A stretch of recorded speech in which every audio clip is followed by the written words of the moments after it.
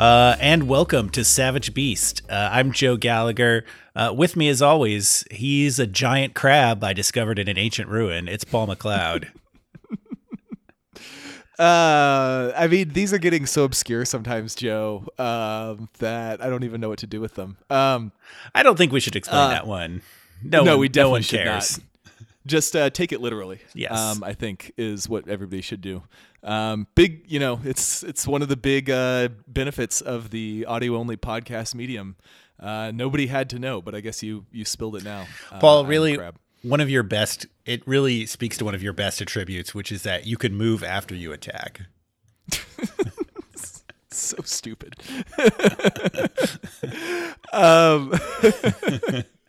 Okay, I'm done. Also, I can swim, I guess. Anyway, Joe, we're here to celebrate some long overdue celebrations today. We put this off as long as possible. Well, I mean, yeah, I checked. It was literally not possible to put it off any longer. No, we would have had to dissolve the podcast in shame. Yeah, exactly. Since it is now Q2 of 2018, we're going to review the music of Q3 and Q4 of 2017. Because we just dropped the ball. I mean, people got sick, and there was travel, and we went on hiatus issues for a month. Yeah, so I feel okay about it. Yeah. Well, we did. It is our philosophy to not react with hot takes. That is true. And these takes are cold. Yeah, they're cool, considered. Mm-hmm. So, Frosty. because we did 2 quarters at once, we each picked 6 albums to talk about, which I think is a good amount. It's gonna be fun. There's some good stuff. Yeah, I am gonna insist on doing a very quick honorable mention roll for the Q3, Q4 albums that would have made the list if I had had my full space. Yeah, I've got a couple on my list. Let's even do that now, so they get listened to by all the people. All right. So I just want to shout out from Q3, brand new science fiction. We talked about that album at length anyway, and it's problematic. Sudan Archives had a great self-titled EP, yes, featuring some lovely violin and hip hop / dance stuff going on. So. It both bounces and moves. I would recommend it. And Deerhoof released yet another great album in their long career called Mountain Moves, featuring their signature blend of crazy vocals and melodic rock and super awesome bouncy drums. So loved all of that. And they're super woke, to contradict the brand new. Yeah. Yeah. I'll go ahead and do my Q4s too while we're here. I greatly enjoyed King Cruel's The Ooze, despite the fact that I wasn't really into King Cruel before this, but his dark jazz thing got to me this time. Kurt Vile and Courtney Barnett had really an inspired pairing. They should almost just start a band. But their slacker observational guitar playing styles merged very well on Lotta Sea Lice. And I was almost surprised, Joe, that was not one of your favorite albums. It seemed so Joe. We could get into it, but I thought it was a little too on the nose. But I liked it. Fair enough. It's 100% on my honorable mention. And if we'd done just the Q4, may have been on there. Yeah. It was on mine for just Q4. Yeah. And then lastly, saw a production duo from, I haven't looked at their details in a while. They might be from Jamaica, called Equinox, with 3 X's on the end and a K in there. Had an album called Cologne Man, COLON, so colon, but there's an accent that makes it not the body part. That is some quality electronic production that I liked a lot. That album just sounds too cool and young for us. I just feel like we passed the point where we can like a band, an album named something like that. Maybe for you, Joe. Maybe for you. They're obscure enough for me, so there you go. True. Go ahead with yours. I only have a few. Dent Mays Across the Multiverse is a really fun album. Had trouble deciding whether to put that on here or not. Definitely a few great tracks on that one. Yes. Go ahead. Surf Bort's Bort to Death is a really fucking good EP. That was going to be on my best of Q3, no doubt. But just didn't have room for it in this configuration. I don't know. I mean, I think that I don't think it would have ever made any of these lists, but Ogilala was, it was under consideration, under heavy consideration. I thought about it. Best of a quarter. Yeah, that's our Smashing Pumpkins reference, everybody. We're done with yes, it now. we are back in. Done. Actually, I think that's pretty much it, because I think Kurt Vile and Courtney Burnett and then King Cruel were also on my honorable mention. I don't think there was anything else, because Porches came out at the beginning of 2018, so they're not on there. Yeah, there you go. Yeah. We could still talk about them on one of these podcasts in 2 weeks when it's due. We really could. Okay, so that's our near misses who would have gotten their full due if we weren't so lazy. Give us the people good enough to pierce our indolence. Oh wait, I have one more actually. I lied. I totally lied. Rostam's Half-Light was one that that was actually really strongly maybe been the toughest cut for me, because I like Rostam. He's obviously responsible for the sound of many important songs in my collection, if you will, but I thought his album was on that theme of Two on the Nose. It was too Rostam at times. I was overwhelmed by the Rostamosity. Rostamity? Yes. Yeah. Yeah. So it's like, oh, we're all kind of like, the instrumentation is too twee. I totally get that. I feel like there is, like, I feel like you, I like Rostam. I feel in his solo career, I don't think he's quite reached the heights that await him. Of I don't know, just there's another level for him. So whenever he produces for someone else, he fucking rules. So there's a cover on Spotify. His cover of Pink Moon is surprisingly good. Damn. Yeah, I will look for that. It's a good song for him. Paul, you were telling me to get started, so I will. Let's start with a banger. It's our best re-release of the what's a quarter but a half year of the half year. Yeah. It's Hiroshi Yoshimura's Music for 9 Postcards. And Paul, if you could play the song Blink. I will do that for you. Okay.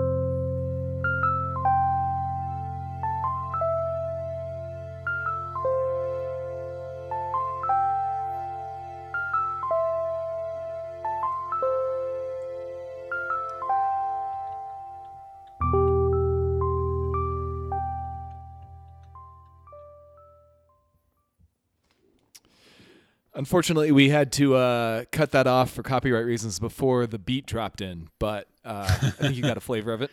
Yeah, I know they're really trolling for the Empire of Signs re-release, boutique re-release label. Definitely has the bots running on SoundCloud.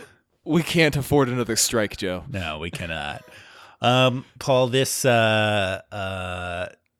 striking and considered album of ambient music really got to me and kept getting to me. I was a little afraid, when I put it to listen to it one more time, that I was like, nah, maybe I was just trying to be too cool. But I liked it more every time I listened to it. And I think often I kind of look for records that fit my normal listening patterns, like, am I going to listen to this in the car, or is it an album I'm going to put on at work again? Or is it what I'll zone out to late at night after imbibing some combination of substances? But it's just, I like albums, and when I'm, thinking about an album is good, I'm thinking about the way that I normally am going to listen to it. But here I'm complimenting an album that, might not fit that pattern. It's unusual work, and I may not listen to it that often. It might be a long time before I come back to it. But it's outside my own base desire for consuming music. And instead, I'm observing it from a more elevated spot. What I like about it is, the absolute care that has to be taken when so much weight sits upon, a single note, a single sound, such a limited palette. There's no background noise, there's no chorus, there's no lyrics. There's just nothing that's going to erase a little error or like hide a shortcut. So, you get something that just sounds like rain in slow motion, or on the other hand, something that's like slowcore Twin Peaks. It's I think even in that little sample we heard, it does have its kind of catchy and haunting melodies, even though it's an ambient album, or I wouldn't. It may be a little bit on the on our side. It might not cross over all the way to ambient, but it's pretty close. It's ambient, yeah, I would say. Yeah, there's a extremely slow rhythm to it at times. I mean, even Aphex Twin's selected ambient works often have actual beats. That's so true. I don't think that's disqualifying. That's true. It's good. Okay. Yeah. Yeah. So this was a very interesting album. It's the kind of thing where, like you, like I don't feel like I'm gonna go back to it a lot, and for me, like that's enough to keep it off my list. But when I listen to it, it is it's very pleasant. It's sweet. That sounds like a backhanded compliment, but I mean that. It's actually really sort of touching in its smallness. I found that it was it's like the best possible background music to me. Just engaging enough that when I tune in, like, oh, this is interesting, but never demanding attention. But I could see, that for a certain kind of listener, just sitting there and I could see somebody getting deep into this and feeling all kinds of feelings from the subtle little compositional things going on with this type of music. So I respect it, even if I don't love it, is what I would say. Nice. Excellent. Yeah. Okay. What's next? All right. We're breezing through these because for the first time, we have no co-choices. Partially, this is because Joe cheated, but I did. That's okay. Yes. Yeah. Okay, so I'm going to kick up the pace a little bit with a track from Sidney Gish's No Dogs Allowed.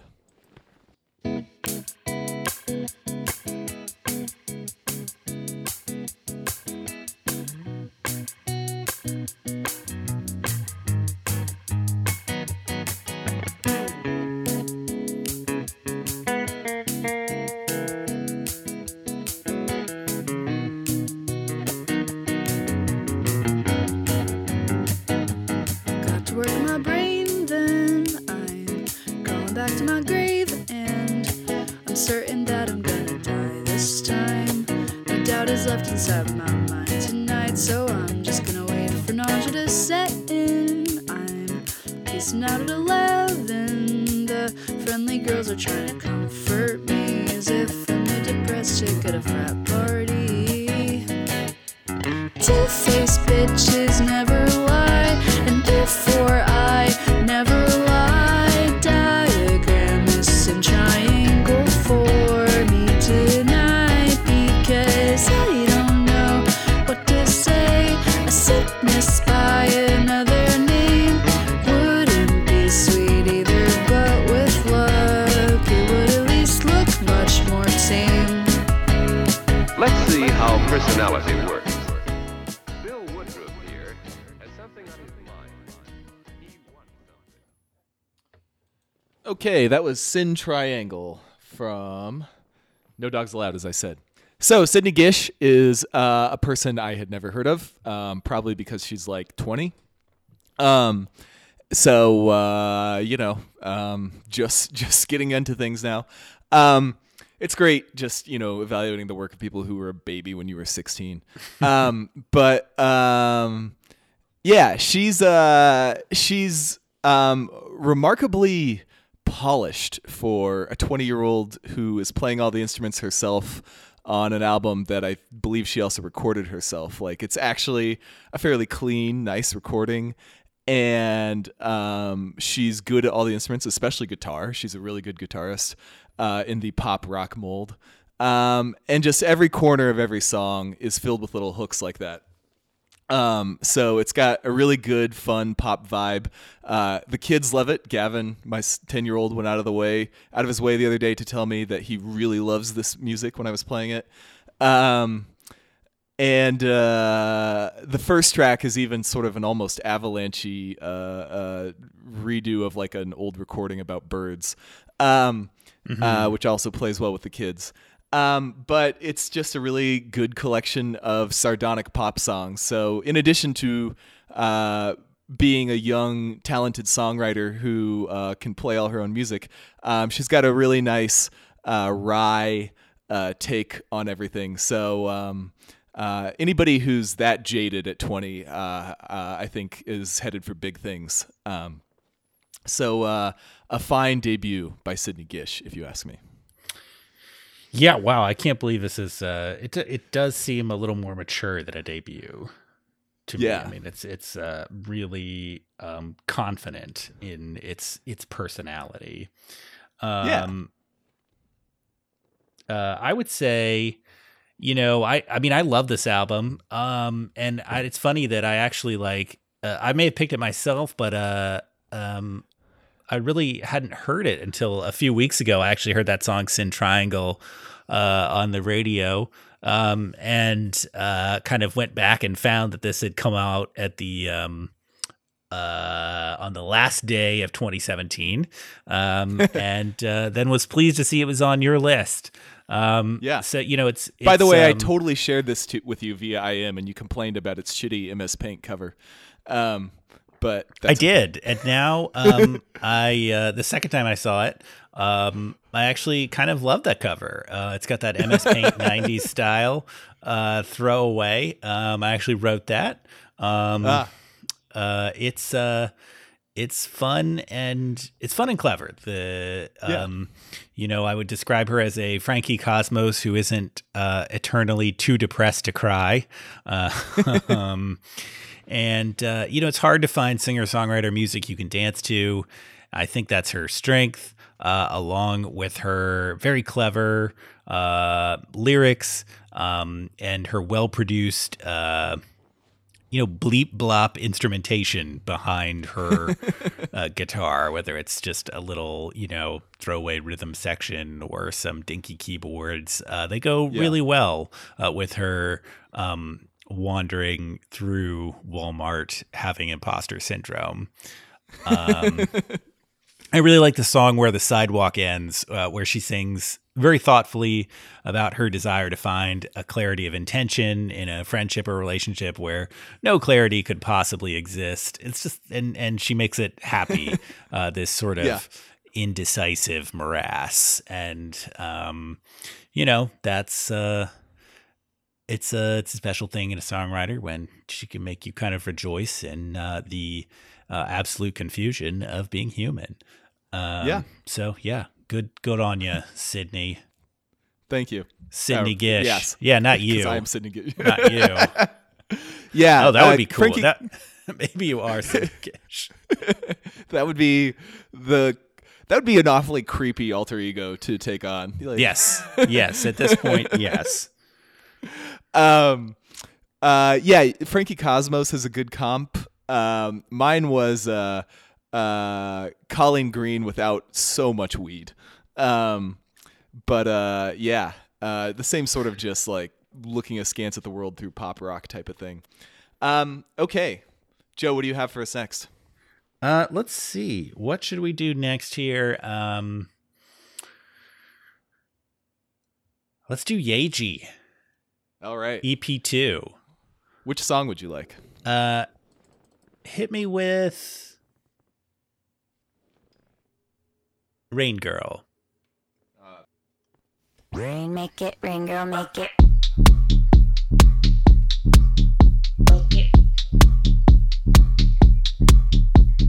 매주 하는 생각. What if it's just me? 영화 한 편 끝나듯이.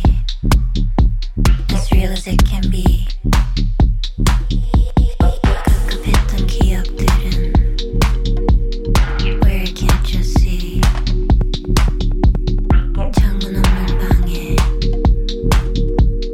when I am so free. Mother Russia in my cup and my glass is fogging up. Oh yeah, hey dog, hey what's up? Oh yeah, hey dog, hey what's up? When the sweaty walls are banging, I don't fuck with family planning. Make it rain, girl, make it rain. Make it rain, girl, make it rain. Make it rain, girl, make it rain. Make it rain, girl, make it rain. Make it rain, girl, make it rain. Make it rain, girl, make it rain. Make it rain, girl, make it rain. Make it rain, girl, make it rain. Make it rain, girl, make it rain. Make it rain, girl, make it. 매주 하는 생각. What if it's just me?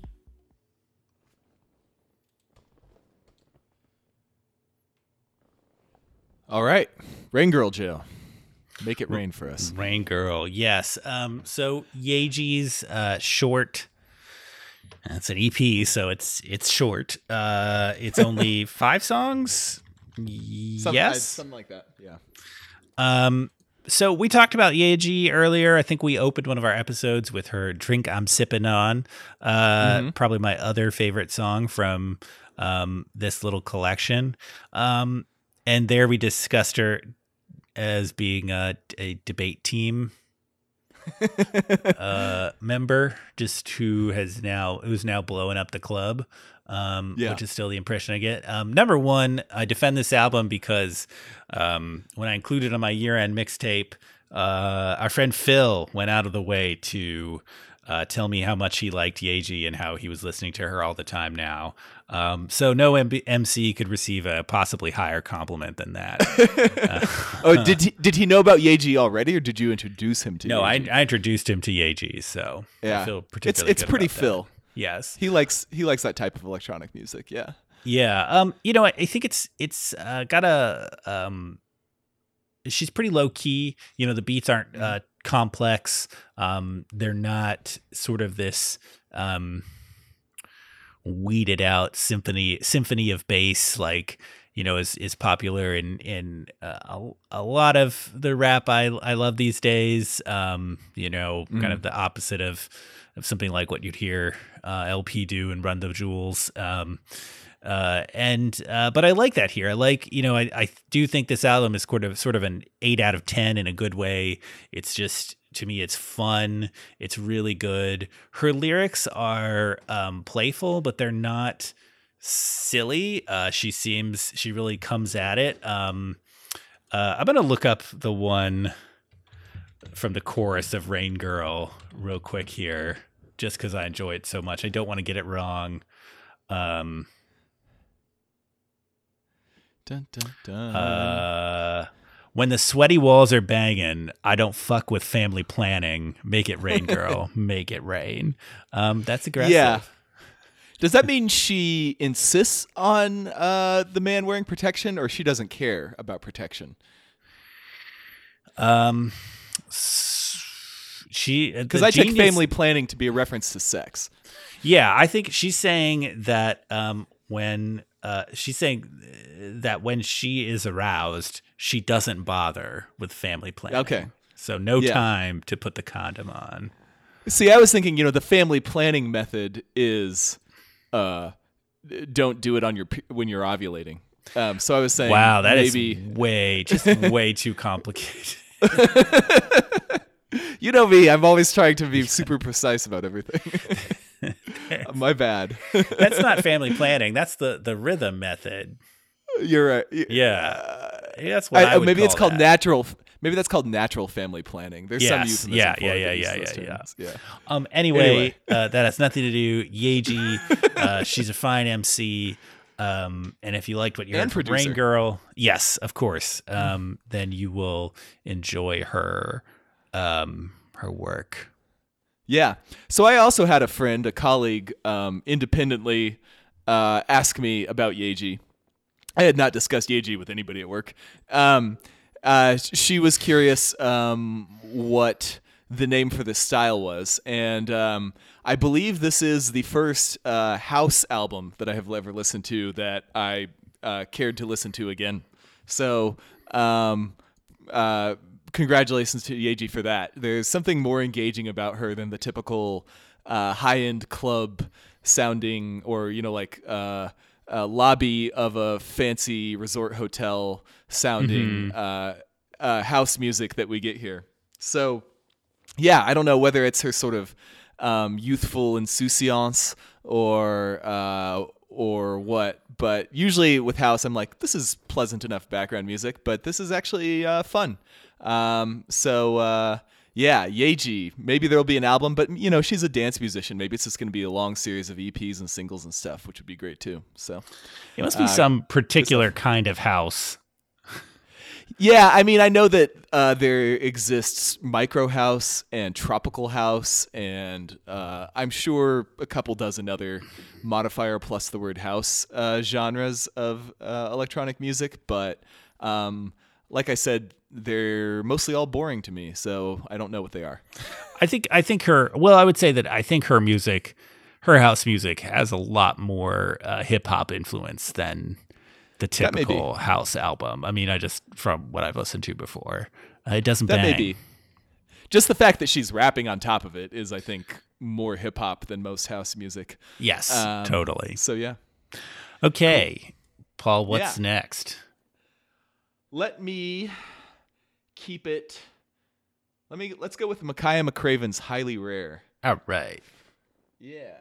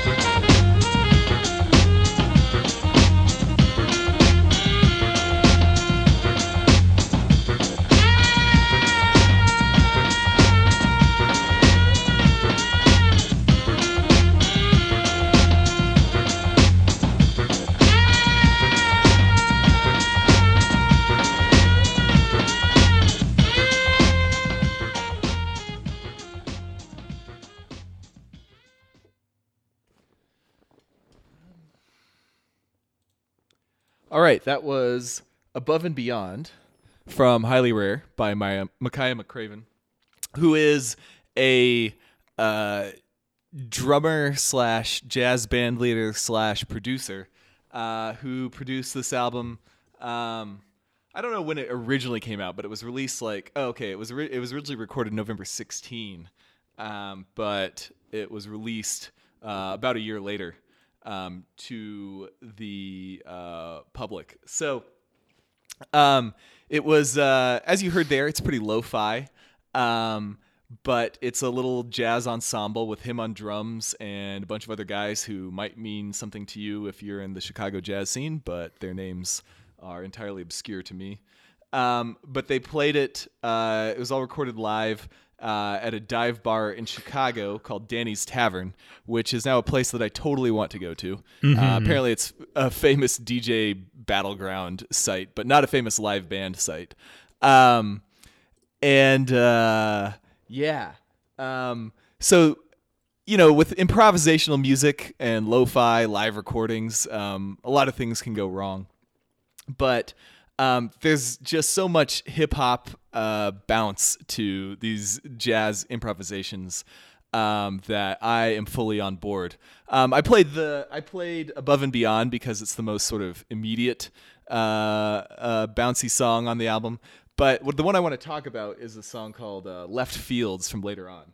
It's 11 and a half minutes long, which is, that can go either way. And honestly, for the first couple minutes, like the last time I listened to it, I was, my patience was tried. I was like, did I really have an album or a song this long and aimless in the middle of an album that I picked as one of my best? But then, it's just sort of like, just like psychedelic in the way that a lot of psychedelic music is kind of interesting, but also not really going anywhere and sort of boring. A lot of springy guitar and some weird guy just like wailing wordlessly in the background. And it goes on like that for a minute. But then finally this soprano sax, or maybe a clarinet, I'm not sure because it's so lo-fi, starts twirling a little melody to the side, and it's immediately pretty engaging. Just very improvised but very clever, moving all around. And then a few more minutes of that, it's now more engaging, and then all of a sudden the fucking beat just surges to life, and it becomes this furnace that's powering the whole song, with the other instruments just sort of like dancing like flames on top of it. So we've got the sax continues doing its thing for a while. It's energetic, moving all around, and then that gives way to the vocal weirdo from before who's wailing now, but it's way more awesome with this incredibly powerful beat just raging beneath it. And then that gives way to a lower sax, maybe an alto, that actually mirrors the lyrics, and it all goes on from there and just burns it down to the ground eventually. And pretty much the whole last 8 minutes of the song, I'm going nuts because the power of McCraven's drumming is like that. So, there are some moments, as with any improvised live recording, where maybe it doesn't all totally work, although I believe it was edited heavily after the fact. But the high points of this album pretty much just make me, levitate above the ground. I'm all for it.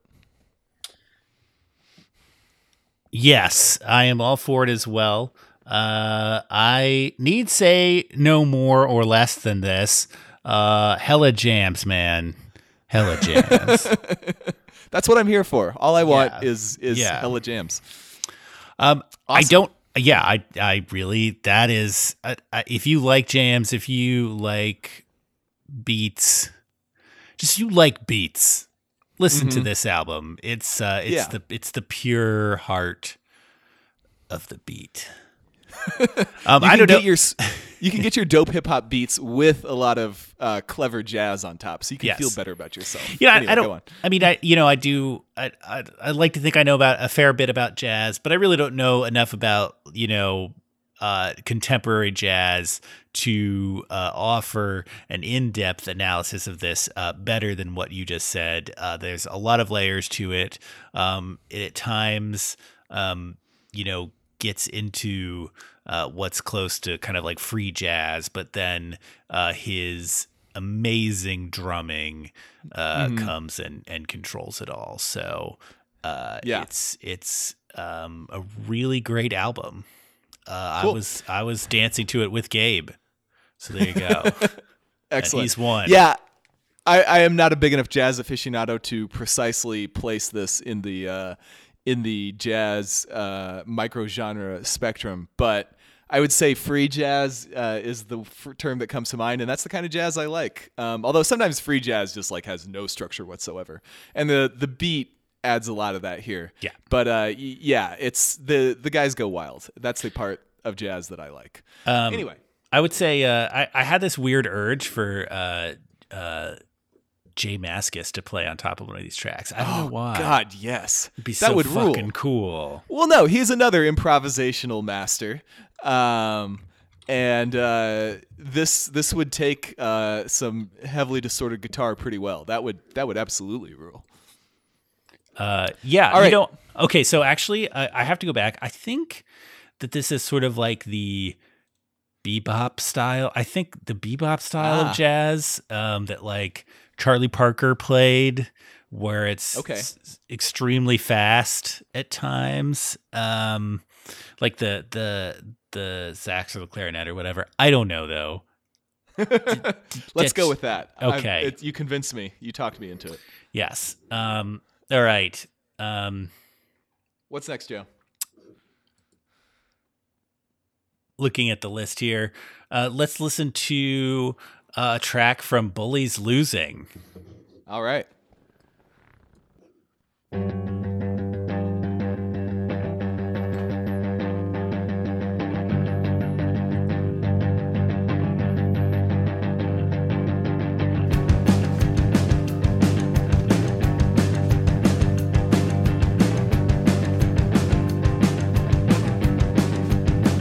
Sitting in the basement, sitting alone. Saw you in my sleep last night. Wish you were home. And I cut my hair, I feel the same. Masturbate, I feel the same. Hope you're okay, I feel the same. Hope you're okay, I feel the same. Same. Same.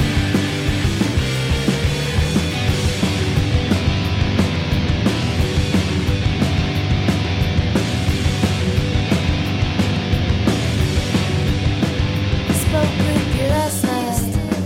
Not sure what was said, but I felt calm when I woke up. Found my head. Okay, that was the opening track from Bully's album Losing. Paul, somehow, this is the only girl grunge rock album on our list. Yeah, for a full half year, that's unlikely. It's impressive. Perhaps we're tacking purposefully in the other direction. I mean, I do feel like sometimes when I listen to them, I'm like, okay, my standards are raised for that style of music at this point. Well, that's So what made it stand out to you? Yeah, that's a good intro to this, because I did kind of come into this album thinking, okay, I love this kind of music these days, And I Sucker loved for- the previous Bully album too. yeah, which is excellent. girl yelling over guitars. And this one, I just kept listening to it, and I kept liking it more and more. It did not have. It didn't fall back into any of these sort of easy grunge stereotypes that some bands rely on, and instead, like their previous album, is just propelled by honest emotion. I really enjoy the feverishness of the lead singer. Her name is Alicia Bagnano. and the way that she seems takes every song a few levels up as soon as she gets into it. And it feels honest and raw and pure. And the songs are generally pretty like they're almost all like 2 or 3 minutes long. So, it doesn't feel like they ever stick around with an idea too long. And I think that the overall effect is one of a highly empathetic character that is experiencing a lot of angst, but you're not just kind of taking that angst and using it for yourself.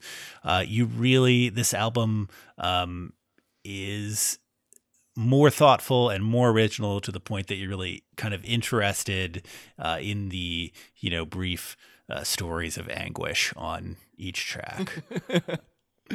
Yeah. I don't have a lot to add. I think you just nailed it. It's a fine example of the form we've been flogging for the past couple of years. Mm-hmm. If it's great rock music, and you described it well. I don't have anything to disagree with or embellish. That's that. Bully. Yeah. Keep bullying. Yeah. Good work. Once right. again in the finals. Absolutely.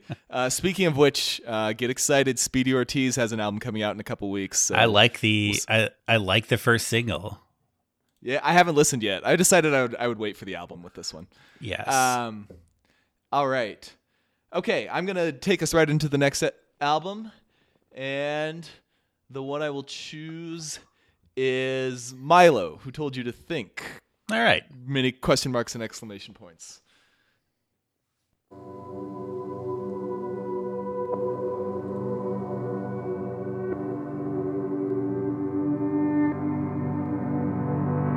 My transmissions began when Diamond said to Cole, "Why so yielding?" A journey. The valley of quest. The valley of love. The valley of understanding. The valley of independence. The valley of unity. The valley of astonishment. The valley of deprivation. Quest. You leave home. The important part is you leave home. Left home in search of where the orchid grows. Found a lotus pond in Echo Park and got confused. Met an Aristotelian and got depressing about his awkward views. Why you so quick to divide? So hasty devise and cut in two. Knowing it's impolite to tarry, I went about my way. And I don't like scary niggas, so I ain't been around the way. Picking spinach out my teeth from the flooring. Hold his notebook like an advanced new camera. The panorama makes me some kind of past master. Gawking at the pastor as I pen this, it hails the howitzer in the garden of my mind. It isn't always so reliable. Earthworm Nimrod preaching about survival and the orchestral nature of chaos. Lurking in the numbers, burping penumbra. How gracefully he fidgets with the ephemeral. A peon wrote this with the stalk of a peony and a collar of primitive thud, posing by a bust of Pericles eating fudge. Sun officiating, Dagooby fashion, seen his hands fastened round the ruby hilt to that old rusty scimitar. Speaking time-tested coda, who the other rhythm wizards are. God bless the soul of whoever you think you are. God bless the soul of whoever you think you are. God bless the soul of whoever you thought you was. Cause it might not be no next time. Cause it might not be no next time.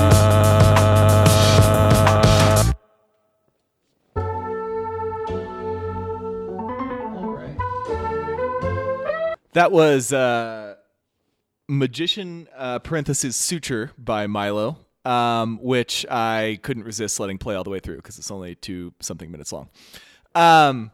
Anyway, so Milo is a dude from Maine, apparently, who I think would fit fairly clearly into the backpack rap genre, sort of self-consciously smart guys who talk about how smart they are. And the danger with a lot of those guys is that their music ends up feeling sort of sterile. But Milo, who does his own production, to me, does not have that problem at all. That song in particular, but really a lot of them, have beats that I just love, combining just like sort of fast, energetic drums and, sort of more mournful, without being lugubrious, instrumental elements. And then on top of that, he spins, his lyrics are just, I really dig these kinds of lyrics. Now, at first I was sort of like, well, like a lot of rappers, he's, he spends a lot of time actually talking about how different from other rappers he is. There's a line on one of the tracks, like, why your favorite rapper always talking about her business acumen like we asked him. Or why your favorite rapper always talking about his brands or whatever he said, like we asked him. And first of all, he's mistaken. The public definitely does want to hear people rap about luxury brands. Mm-hmm. That's all that they seem to respond to. So Milo and I may not have asked or care, but everybody else seems to, unfortunately. But that's what's Gucci, Milo. That's what's Gucci. Exactly. But so, I was dealing with the tension of the fact that he's still sort of rapping about how he's rapping a lot. And it made me actually have an epiphany when I was listening to this, that really maybe I should just accept that rap as a form actually is about exploring the rapper's persona. Like, that's mainly what people do in it. So the technique, though, is to describe how you are in a style that matches it. So guys who rap about what badass gangsters they are rap in a very badass style. They use badass language and metaphors and delivery and everything. So, there are plenty of different ways you can do this. Like I immediately started placing, figuring out the sort of like primary characteristic of various rappers and how they rap in that way. And so, for instance, like I decided Kendrick Lamar's is wisdom. But so Milo's is intelligence, I would say, which I would differentiate from wisdom a little bit. And what that means is that he ends up rapping about how smart he is a lot, or how much smarter he is. But he does it with really smart lyrics. He has to do it in that style, and he pulls it off. Like, he uses a lot of big words. They're very dense. And it's actually impressive how well he's able to make the flow go while doing that. By the way, I decided that for Kool AD, his primary characteristic is that he is far out. So he raps in a very far out style.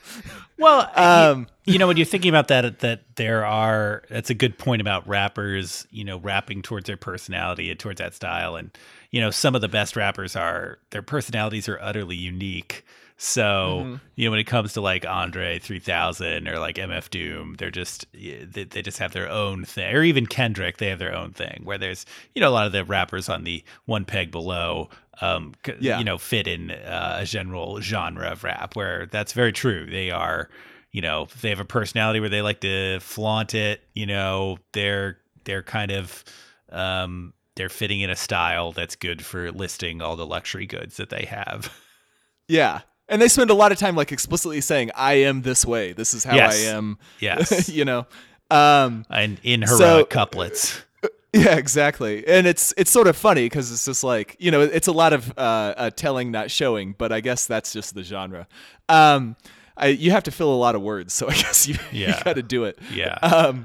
So for Milo, I mean, he, to me, is kind of like that friend who, we all have a few friends, or maybe they've grown up from this by now. Maybe they've grown out of this by now. I don't know. But, these friends who like, whenever, they had like some little drama with a significant other with a girl, it was just like the biggest deal in the world. And you had to hear this whole elaborate story about it.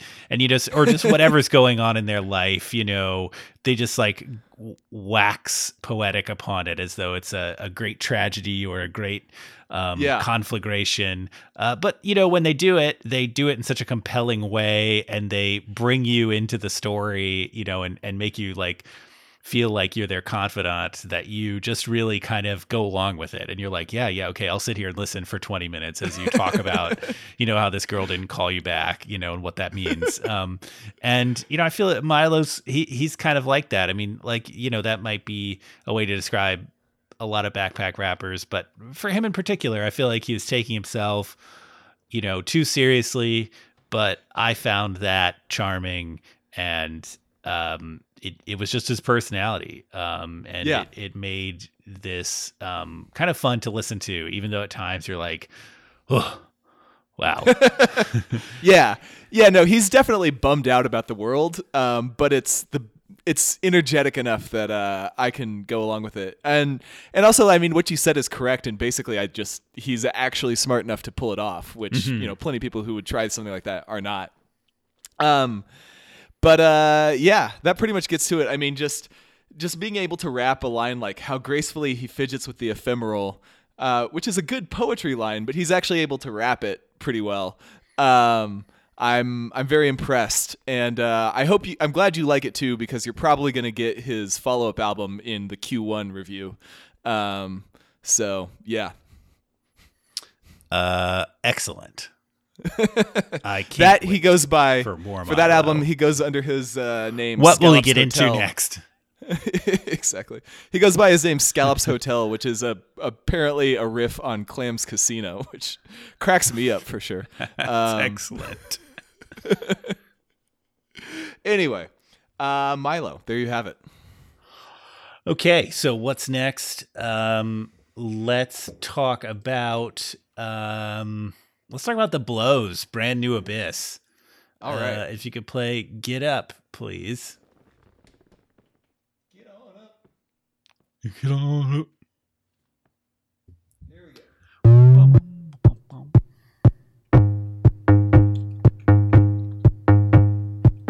Okay, what's your location? I'm right here, habitating in a human form on planet Earth where I was born. And I like it here, I do, though people tell me that this place is through. But F that, man, I just got here. No one exists who's not here. This is the only place anyone is. And I will admit, maybe I'm only here a bit. Some parts of me don't fit here. They go bulging out into the ether. It's like the front of my face is all that really gets to be here. But I wanna come through, persist. I'm gonna form all my cells into the shape of a fist. I'll be going at the air until there's room to exist. I'm gonna get up, get up, get up, get up, get up, get up.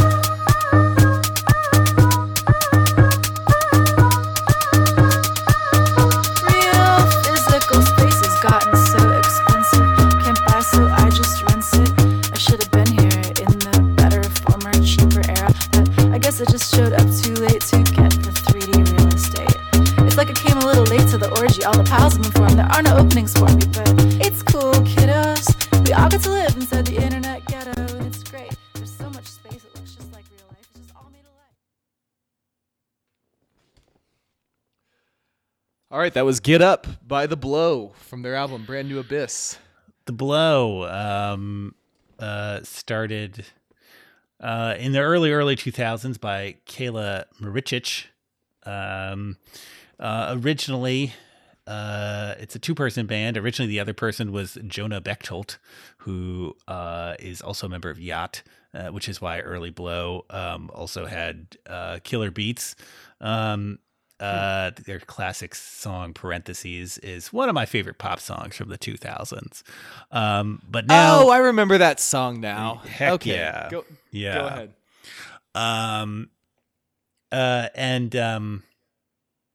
I have to say that ever since then, the band's always kind of fascinated me. And I think that, as I looked into them a little more when this album came out, Brand New Abyss, it's because it's not entirely a band.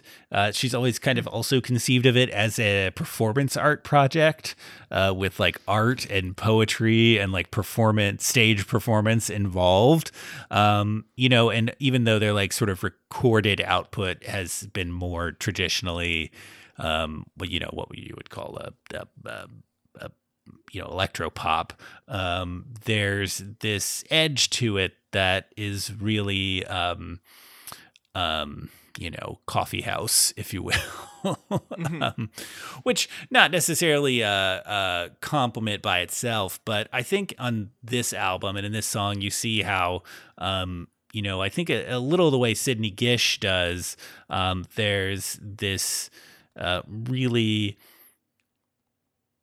enticing way that insecurity and doubt about contemporary life, the digital age, gender fluidity, sexual awakenings, all of this is turned into kind of boppy and propulsive pop songs, pulpy pop songs even. And, on this album in particular, one of the great things is that her voice is the primary instrument. I mean, a lot of the songs, the beat barely exists. There's just maybe like one or two sounds, really well produced, but still it's about her, her singing, which in some cases it's right on the edge of spoken word. And what can I say? It's an album I like listening to walking from the bus to the office in the morning to kind of get into some sort of quasi-positive headspace before I look at my first spreadsheet. Well, Joe, when you named this album to your best of list, I was, and I looked up what it was, I was extremely excited. Because finally I have a chance to tell you that an album that you picked sucks. Wow. It's not completely awful. I would say many of the songs on this album are listenable. But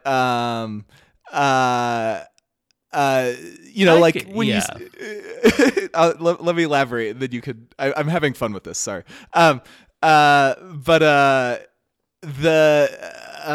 You like that song is actually decent, and the one before it, Everything You Want Her to Be, also decent.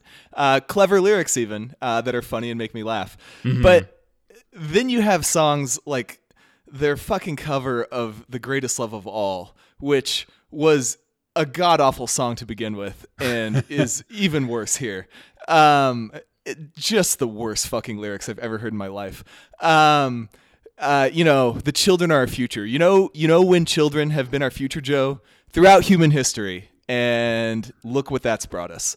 But beyond that, I mean, just also Peaceful Easy Feeling, another cover at the beginning, not an improvement on the bad original. But I have to take issue with the description of this as boppy, propulsive pop songs. I found them leaden and aimless mostly. I don't know. It felt like for too many moments, maybe not all of them, but too many, it felt like somebody just trying out synths for the first time and not really doing anything very interesting with them. And also her voice being the main instrument, like I find her voice utterly uncompelling. Singing generally isn't that big of a deal, that exciting to me, and her voice just seems sort of flat. So I'm sorry to be mean about this, but I cannot get down with this album. Interesting. Well, I don't really have any response. Wasn't really prepared to defend it. Well, you gave your case, I mean, I've kind of liked them for since 2001. So I don't know. It's hard to say whether it's hard. That was a long time ago. So I can't really go back and kind of separate this from having liked them for a long time. Parentheses is a legitimately great song. I loved that song at the time. I had actually forgotten about it. Yes. But once you mentioned it immediately popped back into my head. Yeah. Also, because there's a mainstream song like a few years after it that I swear to God was ripping it off. It sounded so similar. I thought it was them, but it wasn't. There was. I think I know exactly what you're talking about. That did get ripped off somewhere. Because I wish I could sing, and then you would understand which song I was trying to yeah, yell I at don't know you which through one Skype. that is. Yeah. But anyway, you know, I still love and respect you, but for once we have something we can really disagree on. Yeah, I don't know. I mean, you tend to not like songs or bands that like don't really pass a certain barrier of rhythm, you know. I mean, to some extent, it's like if a band is trying to be pop, it's like not trying to be like, I mean, you know, super like slow and symphonic. I feel like you don't like it when when the beats are not the primary concern of those certainly involved. a characteristic, but I don't think it's required. I mean, for me, just like the other elements also didn't do anything for me here. But you know, part of it is also just I didn't realize that The Greatest Love of All was a cover because I don't know about pop songs. And the first time I heard it, I was just like, oh dear God, what the fuck is this shit? Finding out it was a cover made it slightly better. At least they didn't come up with that. True. But, Yes. but still not a decision that I understand. So anyway, I don't want to be. I've been mean enough. That's all I have to say. Yeah, they're you know they have that coffee house vibe, which is impossible to. You either have to accept it fully, or it's going to completely turn you off by these sort of like MFA is the style I'm trying to describe. People in a grad program. Yes. Oh, very much so. Yes. And yes. I don't really like that either. Yes. You know, next time I exposed to a lot of that. Absolutely. Next time I'm planning to disagree with you, I'll give you more advance warning. I thought it'd be fun to spring my dislike on you, but yeah, it's too bad. Although I don't think even with warning I would have been able to do much for this album. Kind of like, well, you know, it is what it is. It's not like some other things we've disagreed on where I have a full-throated defense.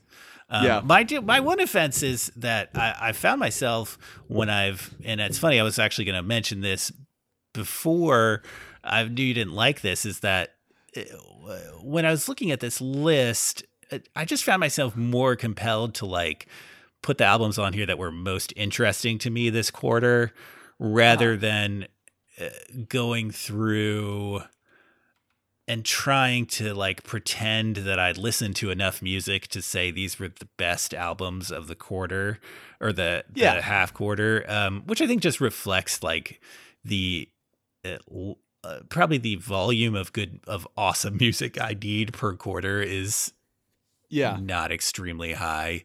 But anyway, that's it. Just I think that this album is more on this list because I found it particularly interesting, rather than some mind blowing. Yeah. Well, that's a fine criteria. This album. I think of this as my list of my favorite albums, the ones that connected to me the most. So true. Yes, it's as still opposed that. to some objective list of the best. You know. Yes, it's still that. That it gets into why albums stick with you.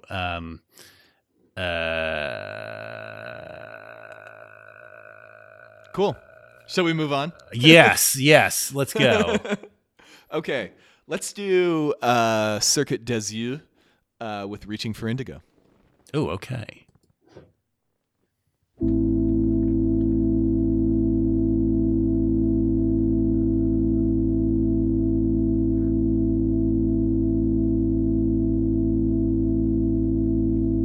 Brain shift came like a tidal wave, closest to the sun you've been 1,000 miles away. There you'll see the clouds and call out the rain.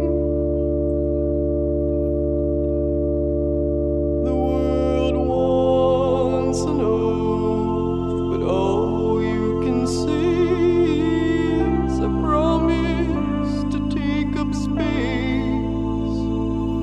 can only promise to take us space.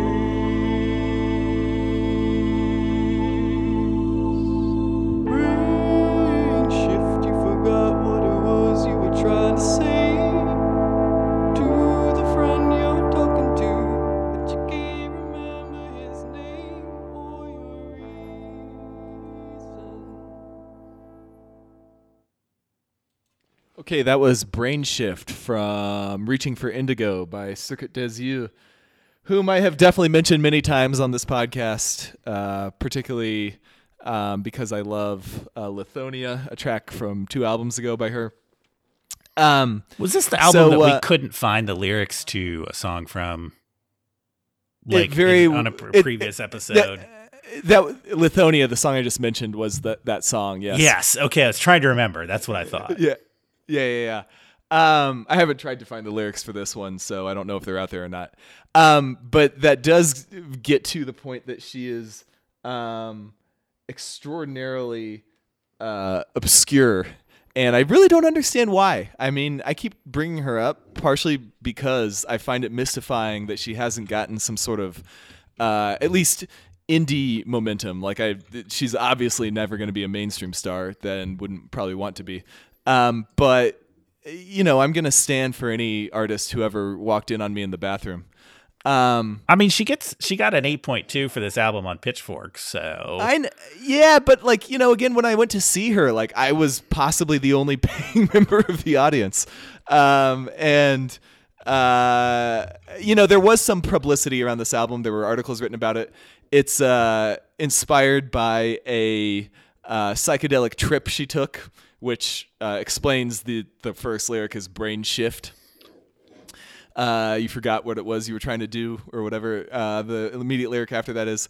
But this album is another iteration of her giving us her combination of interesting songwriting, widely varying instruments and sounds, and above all, her incredible voice, which is one of my favorite voices in the world. Mm-hmm.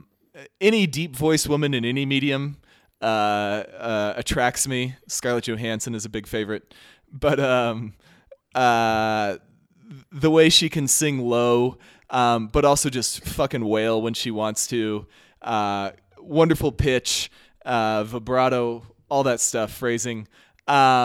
Her voice really moves me in a way that few vocalists do. You know, I'm not usually looking for vocal virtuosity out of my music, but she delivers it. And the fact that her music is really weirdly beautiful and also sort of disturbing at the same time really helps. The only thing I'll say against this album is that it sounds like it was recorded in a closet, which is a shame because she's got a really wide sonic palette. So maybe it was intentional because I know she is into lo-fi, but maybe also she's just criminally underrated and nobody has given her the budget she deserves to really go nuts. I think she should be given all of the best equipment, and then we could get the Haley 4 experience at its best. Yes, I agree on her voice. I think she sounds, to me, at times, I got such a strong Nico vibe that it almost seemed intentional. That was my first reaction when I listened to her first album. Was like, yes. Oh my God, modern Nico. Again, I want to reinforce that you would very much like at least the Nico songs on the Velvet Underground and Nico if you like this album.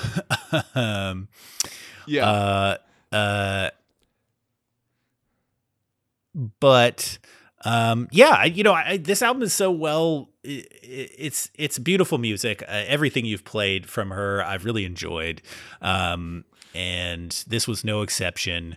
It was. I thought it was even, pretty well produced and put together. I mean, I think that there was a variety among the songs that kept me kind of going up and down with each one. You know, I kind of thought, okay, the first one's different. It's going to like kind of, then the album's going to kind of settle out, but it kept, you know, the instrumentation and the flow of the songs really varied a lot. And that makes it more of a, the palette makes it more of a epic than it might otherwise be. Totally. You know, the only thing that I think that kind of got in my brain a little bit is that it seemed to have that mid 2000s indie rock thing where it's the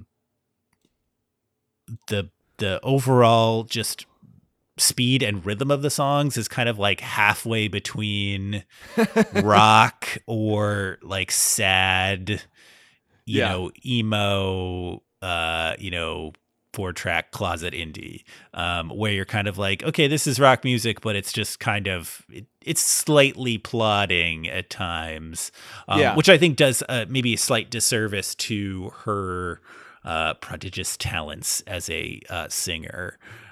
So that was the only thing I kind of wanted it to kind of go one way or the other. Even though I just complimented it for having a lot of variety.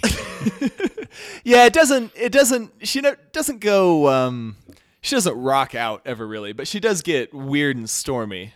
And those are the parts where the poor recording environment sort of bug me. Like just the second track has a part where the drums are going crazy, but all the cymbals sound like they've been high filtered down to like 8,000 hertz or something. Or low pass filter, I should say. So that's my only complaint. And I get what you're saying. That particular thing just never occurred to me as a problem. So there you go. I'm glad you enjoyed it. Yeah. What's next? Let's see. What do we have? What's left? How many? You got Cigarettes After Sex or Daniel Lupi? Well, we're going to save my memorial picked it a quarter late pick to the end. So let's do Daniel Lupi's Milano. All right.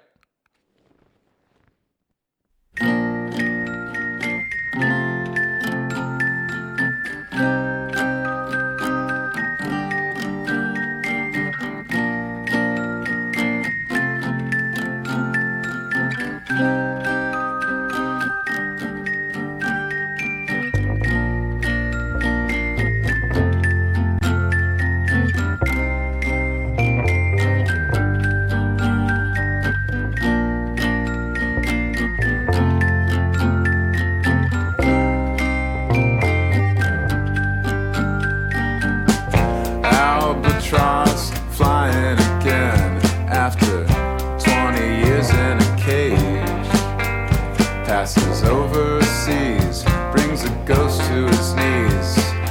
Feathers flocking into words on a page. Now I've had faith, but I've also had doubt. And I've seen you slipping slowly in the serpent's mouth. On nights that never happened, flights that were abandoned, cut short like a throat, uninvited to sing. As I walked in the street where you shuffled your shoes, staring up into windows, sinking down into blues. My soul and cigarette were signing a truce, and it made me feel for a moment or two like a pilgrim in the Holy Land. Like a pilgrim in the Holy Land. Like a pilgrim in the Holy Land, clapping dirt to a cloud with his hands.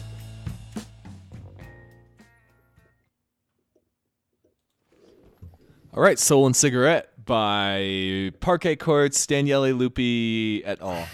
Yes. Daniel Lupi, he is a film composer and a dance and pop music producer who I'm not an expert, but I guess apparently occasionally releases an album of his own pop music, including this one.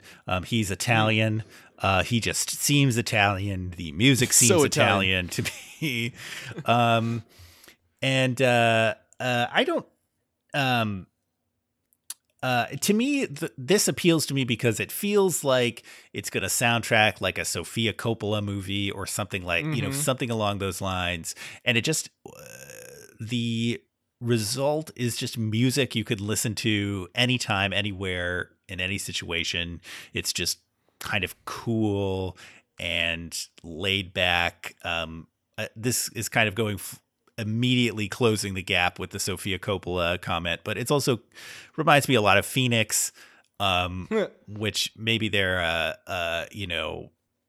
the world's most critically acceptable pop rock band. Yes, that's probably true, actually. But, this album, of course, is powered or made absolutely delightful through the contributions of Parquet Courts and Karen O. Parquet Courts here represented, I think, solely by Andrew Savage. I'm not sure if the rest of the band was involved. I just assumed Parquet Courts was playing everything.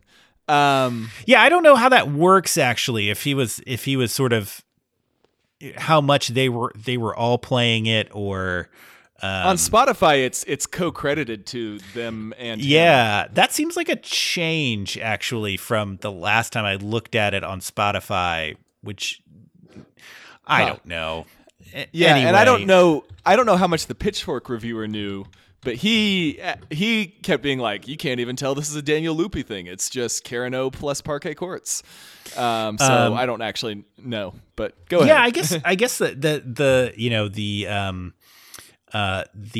Andrew Savage's voice is really so. Yeah. One of my favorite voices out there. His buckaroo bass is just to me really reminds me, as he sings about many of his songs, like wandering around through the hipster parts of Brooklyn, a little high or just enjoying life, and to kind of combine that with this cool European aesthetic and and having Karen O on 50% of the tracks, which is just the right amount to have Karen O on any album, other than early yeahs. Okay. This current Karen O, that's just the right amount of 2010s Karen O. Makes for a just really what's pleasant, but I mean pleasant as a high compliment here. Yeah. No, this album was fun. I sort of had missed it. I mean, I must have sampled it, but I hadn't remembered it at all when you shared it with me. And it fits right in that pocket of music that I like. Like you said, it's fun. It's got a groove. It's apparently a tribute to the 1980s scene in Milan, in which Daniele Lupi grew up, which was interesting to me because have you ever read Foucault's Pendulum? I have. Because that's set in Milan in the 80s. So I was trying to remember back to that and put things together, because there are definitely scenes of like people partying in Milan. Apparently it was famous as a big drinking town and like sort of bohemian city at the time. So I was trying to sort of like match these things up, and that was sort of fun. Yeah, it's a really good album. I do, like you said, there's a real charm to Andrew Savage's voice. Just the sort of like, it's impressive whenever somebody who can't really sing manages to be really engaging as a singer, and he does. And Karen O is kind of the same way. And definitely this is better than the most recent Yeah Yeah Yeahs albums. So good to have her back in a sense. And generally, yeah, I don't know if I will keep this album close to my heart forever, but it is definitely a really cool, chill album that, like you said, any situation it'll work well in. Chill is a good word. Probably when when the lead singer of Real Estate gets mad that they get called chill. I mean, he's kind of right. This is chill. Like, this music is chill. Yeah. Although there's a certain angst to the lyrics. Any song called Soul and Cigarette can't be that satisfied with life. True. But okay, so was Foucault's Pendulum kind of a slog?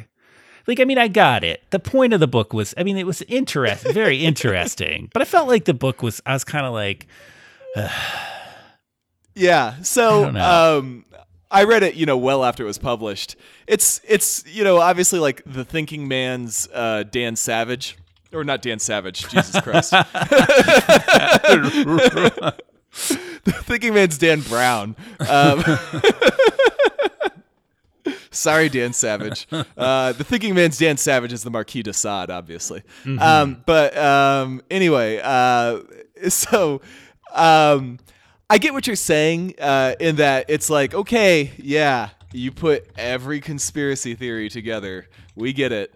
And ultimately, I thought the failing of that book was that, it was... I forget the character's name, but the narrator is not really the central character per se. There's this sort of like his sad friend is the central character, and the climax of the movie is that guy, let's just say without spoilers, becoming part of Foucault's Pendulum, or the book. But and I didn't really buy his sort of tragic story. So yeah, it didn't reach me as a heartbreaking work of staggering genius. But I actually enjoyed reading it, and maybe just the minutia of people's idiotic conspiracy theories is interesting to me, especially when there's some sort of occult stuff involved. So I found it enjoyable, but I did not and I think about it plenty. So props to it for that. It's definitely interesting, but I didn't think it's one of the greatest books I've ever read.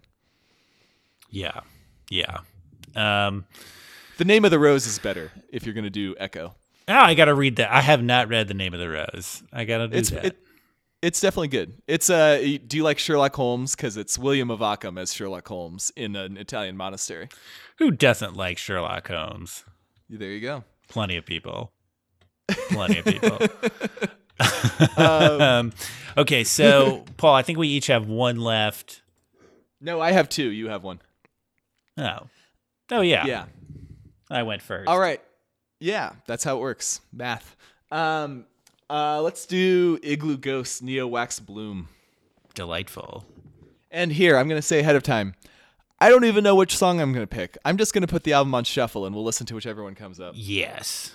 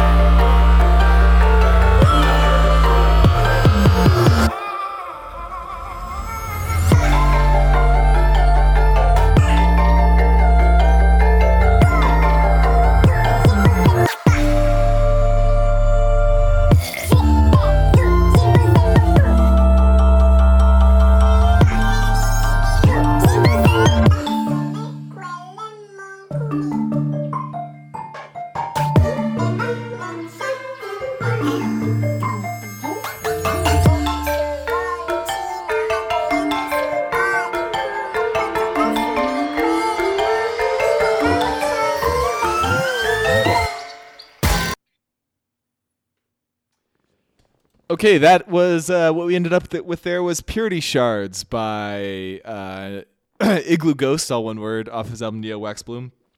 There are songs on there that are crazier, but you get the basic idea of the sonic palette there. So this to me is the way that electronic music should be, in that nothing. It's just like somebody has actually taken the medium where there are no requirements that a human be able to listen not to listen, to memorize how to play everything, or have any sort of limitations of the technical chops that can be facilitated by the human finger or lung. And it's just, let's go fucking wild every second of this album if we can do it. My impression is that Igloo Ghost, who I believe is an Irishman, is quite young. And so maybe this album is what happens when a bored young man, instead of spending all his time playing Fortnite, spends all his time dicking around with the sequencer, and sort of composes an entire electronic album of just insanely complex melodies and beats and weird pitch shifted vocal samples into an experience that I believe, as you put it, Joe, transforms one into a being of pure sound when one listens. I would say this album doesn't quite hit the heights of Aphex Twin does a lot of the same thing, but like Aphex Twin makes my soul ache in a way that this album doesn't quite reach to. But nonetheless, in a lot of other ways, just an endlessly engaging and interesting album that both bangs and lulls in at different times. So, yeah. How did you feel about Igloo Ghost, Joe? Well, I mean, I think that this is, in consideration for one of my favorite albums of 2017. That was last year. Yes. Yes. And I think I agree with your descriptions of it. I agree with what I said, that you become a being of pure sound at times listening to this. When I describe the album, it's kind of as though Girl Talk made up all the samples for his records from scratch, or like took them from a vinyl store on an alien planet. And that sort of added level of creativity here, where things jump around to such radically different sounds, and they're all kind of invented. And, he finds this way to take, these, or samples or these created synth sounds and put them together in such a wild way and he adds on top of that sort of Gold Panda's imperative for constant advancement. And you get this record you can jump into at literally any moment and then get completely wrapped up. I mean, that's you putting on shuffle was probably the perfect representation of this album, because it's just every 20 seconds is totally different and really fun. Yeah, it's a whole new composition, and they sort of, because they use the same sonic elements, like it sort of just blends into one long seamless thing, which is pretty dope. Yeah, so this is definitely probably not for everybody, but if you can stand frenetic experimentation for the better part of an hour, give it a try. Yes.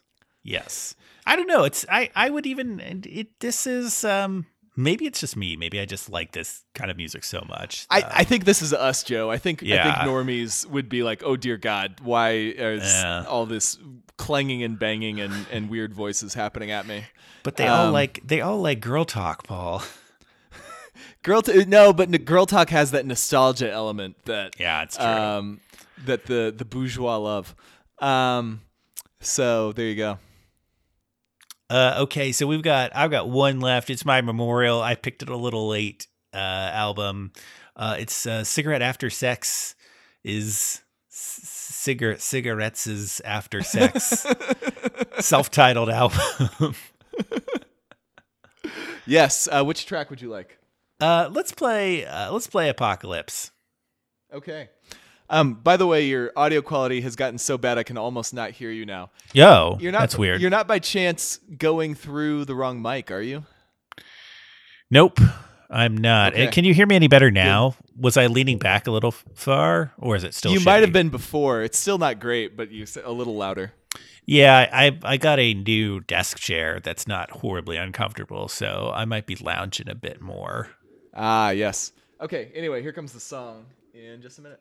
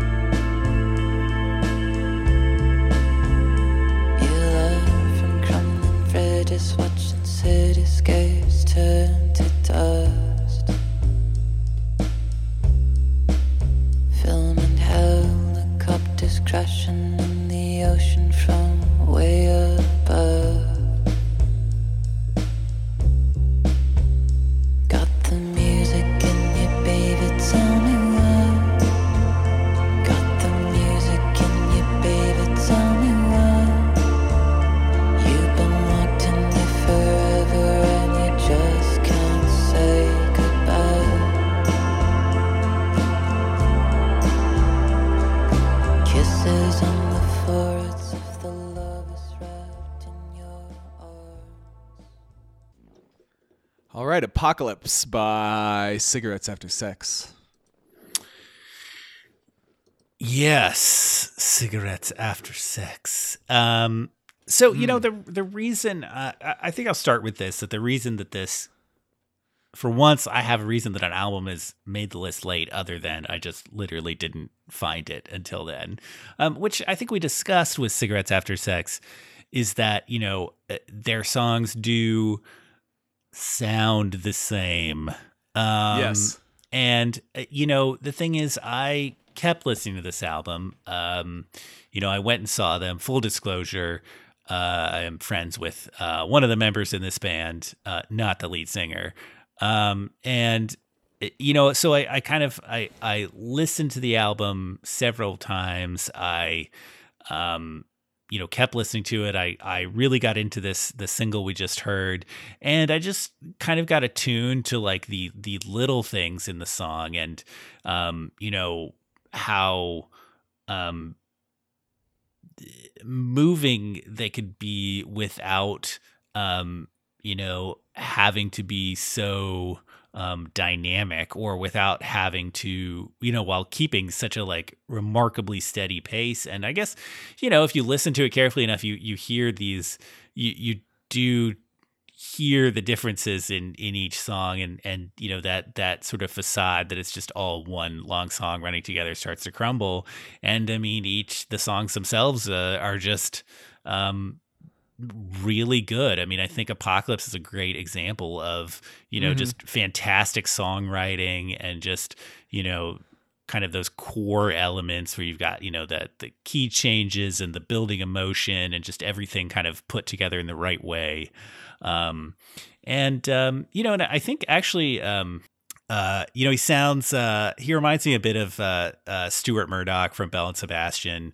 You know, he's very careful, and he seems like sincere in his intentions, even if he's not always like truthful in his emotions, you know, or he can be kind of a emo sweetheart, or just trying a bit too much to be a heartthrob. But he's still, you know, that's what he's out there trying to do. And it's sort of, it's magnetic in that rock star way that we've previously discussed. Yeah. And it's, I will note that even at this slow tempo, it never becomes a sludge. And I think that also makes it very interesting. So you pretty much covered it. I have not escaped the sameness feeling of the different songs, but I believe you that you have, and I believe, even as I was saying that, I felt like, well, maybe if I listened to this a bunch of times, I would find it. But like I said also then, that even if it is just one song, that one song they play is really fucking good. It's a feeling that is, I don't know, there's not too much music that gives me this exact mood of sort of, thoughtful romance, might be the word, or romantic thoughtfulness, who knows. Yeah, that's a good, to interrupt, that's a good point, that it seems like there's a lot of music that sounds like this and does this well, but you're like, oh yeah, this kind of music, but then you're like, actually, what else is like this? It's hard to pinpoint. Yeah, there are other, soft rock bands out there, but most of them suck. Yeah, there's a contemplativeness to this, and like you said, also just the songwriting is good, if not adventurous. Really good, in fact. So I'm not great on keeping pledges, but I'm gonna pledge to try to give this several more spins until I see if I too break through my own limited perceptions and recognize the subtle differences that make this album really shine, because I would believe that they're there. Okay, let's get to our last album for today. We made it. This podcast was not any shorter. No, it's considering we had to go through 12 entirely different albums, it hasn't been too bad. Yes. So this it's either Igloo Ghost or this would be my favorite from the last half of last year, and it is Everything Everything's album, A Fever Dream, from which I'm going to play Night of the Long Knives.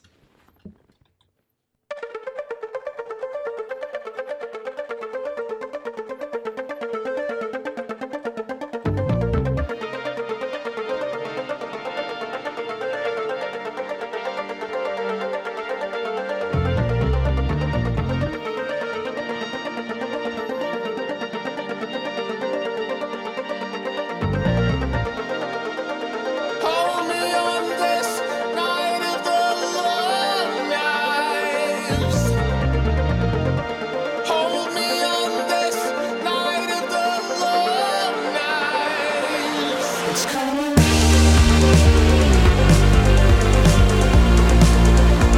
Shame about your neighborhood. It's coming.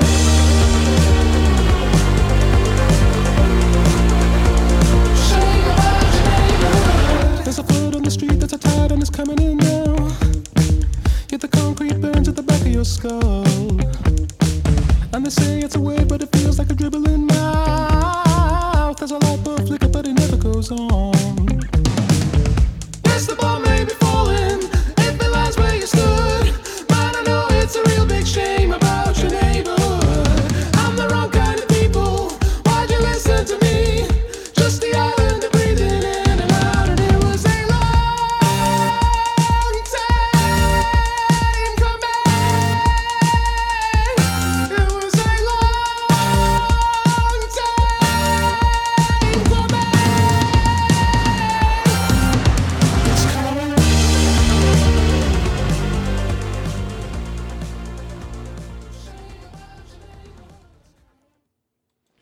Okay, Night of the Long Knives, from the opening track from A Fever Dream by Everything Everything. This band has been around for a while, and I have never really paid attention to them, and I'm gonna have to go back and see if I've been missing something awesome, because I just really fucking love this album. It's it's sort of like if Muse had brains at all. That might be what Everything Everything is. I kind of enjoy rocking out to Muse's operatic, histrionic rock, but it's like, just sort of dumb. But these guys seem really bright. Not only in their lyrical themes, which are cool and good and well written, but also the composition on this, it's like a combination of rock and dance music that moves back and forth through both the sounds and the structures of each, depending on the song, but serves both really well. Like when they lay it down with the guitars, it fucking moves you, which is kind of hard with how like precise and clean all their recording is all the otherwise. A lot of rock bands get along by being messy to give that sort of wildness to their music, and they do it just by being big and really well written, because there's also a lot of classical and jazz type of composition going into it. A lot of times with that kind of arty rock, you can end up with something sort of sterile, a lot like the backpack rap I was talking about before, but not at all here. And a large part of that is because the lead singer, Jonathan Higgs, can absolutely fucking wail. I just got done talking about Haley Four's voice. I was thinking the other night, like, I really want them. It would never happen. They're like in totally different scenes. So I'm sure it would never come about. But if they did a duet, that would rule. But like just now, I made sure to play that song through the part where he, just goes all up to his highest register for "It Was a Long Time Coming," which gives me goosebumps every time. Particularly what they do there, and they strip the music down to a few really intermittent, interesting but start-stop elements, and then they put his voice on top, and then after that they just launch into some incredible chorus afterwards. And it's not just the wailing; he can also sing really complicated, fast melodies that go all over the place, and capture a lot of soul as he's doing it all. So, that and the, consistently excellent songwriting. I'm not going to say every single song is a work of genius, but they're all good, and a handful of them are awesome. And the fact that they do a really good job of sort of capturing, I think, a little bit of the dread of our times with a lot of their lyrics, which you can find explicated very clearly by the artist himself on Genius.com, where he's annotated some of the songs with the little green check mark to say it was really him. I mean, he just comes out and says, like, this is what I'm talking about here, which is kind of funny. We should debate whether that's a good thing on another episode. I don't think. Yeah, I kind of feel sort of weird about it personally. It's like, let the art speak for itself a little bit, rather than just being like, here I'm talking about people being stupid. Yes. Or make fans pick through your obscure interviews to do it. Exactly. So anyway, I don't know how you feel, but I felt like, oh man, this is so good. I have been missing something since this is like their 5th album or some shit. Yeah, it's funny that when you play this for me, I was also surprised I'd never heard of them, and had never listened to this. Certainly this album had totally passed me by, and it is, first off, his voice is so perfect that you combined with their infectious rhythms, and you just kind of like you're within 5 seconds you're kind of like rocking out in your chair. Exactly. Like you're like, yes, I'm into this. And you know what? Your thorough explication of why that works, I agree with it. I think that I probably need a little more getting used to the kind of 80s feel of this. Yeah, I think you said operatic feel. Like at there's times, some Pet Shop Boys to it. A little bit. That's never quite been my jam, and I'm impressed though by how much they make me like it here. So I'm kind of making that into a positive, that they with that particular toolbox, they make a lot of really good and really new sounding songs. So this album is worth listening to, just because it's so unlike most other rock music being made right now. And for that, it's really refreshing. And maybe even like, as in our search for me, I'm always like, can you really make a rock album now that's not, 80% just completely and obviously traceable to like the bands that you're in debt to? And this makes me think like, yes, it's still possible. There's still these really cool ideas out there that are just original, and I like that. So a big gold star for that. Yeah, what you say is true. It's I think what stands out about it as compared to most contemporary rock music is the ambition. Like it feels like they're trying to make an actual rock album that could like capture the zeitgeist or something like that. Whereas without being stupid. I mean, like Green Day will. It's been a while now, but they'll release something like whatever that fucking shitty long American Idiot album or whatever that they did was. That just the ambition is way beyond the talents of the musicians involved. But these guys, I mean, very obviously to me, are writing pop music at a level way beyond what most even smart rock bands are doing, in terms of just the composition, the chords, and the melodies and everything. I mean, occasionally it can get a little wanky, which is what you fear with that kind of thing. There are some passages that are impressively complex without being as moving as they might be, but this is a minor complaint because a lot of the passages do slam you. I should also call out Good Shot, Good Soldier from the middle of the album, which has one of the most affecting, just wailing choruses I've heard of the whole year. There's a part where it drops out to just the vocals that made me realize that chorus is just begging to be turned into a dubstep mix. I'm not saying that would be an improvement, but it would be a pretty sweet dubstep song if somebody did it. I just love hearing an album that sounds, really beautifully recorded, especially that first song, where every movement is, written with extreme care and, fussiness is a derogatory word, but in a good version of fussiness. Like they're clearly sitting there thinking of how to get just the right level of embellishment, it feels like.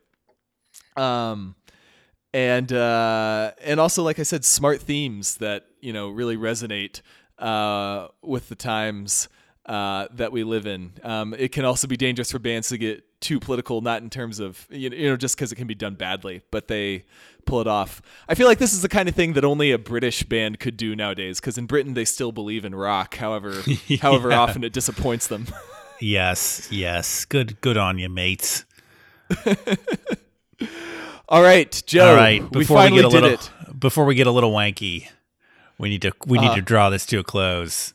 Yeah, we finally reviewed the second half of 2017. Oh, it feels good. Feels good to get this off my chest and other body parts.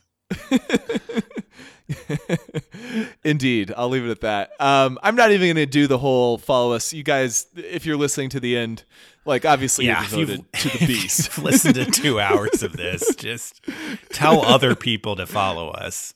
Yeah. So thank you. We're going to do reader mail next time. We needed to get this out of the way, but we'll catch up on our emails. Let's say our next one will be fun and short. Yes. All right. Thank you, everybody. Goodbye. Good night. Keep listening to good new music.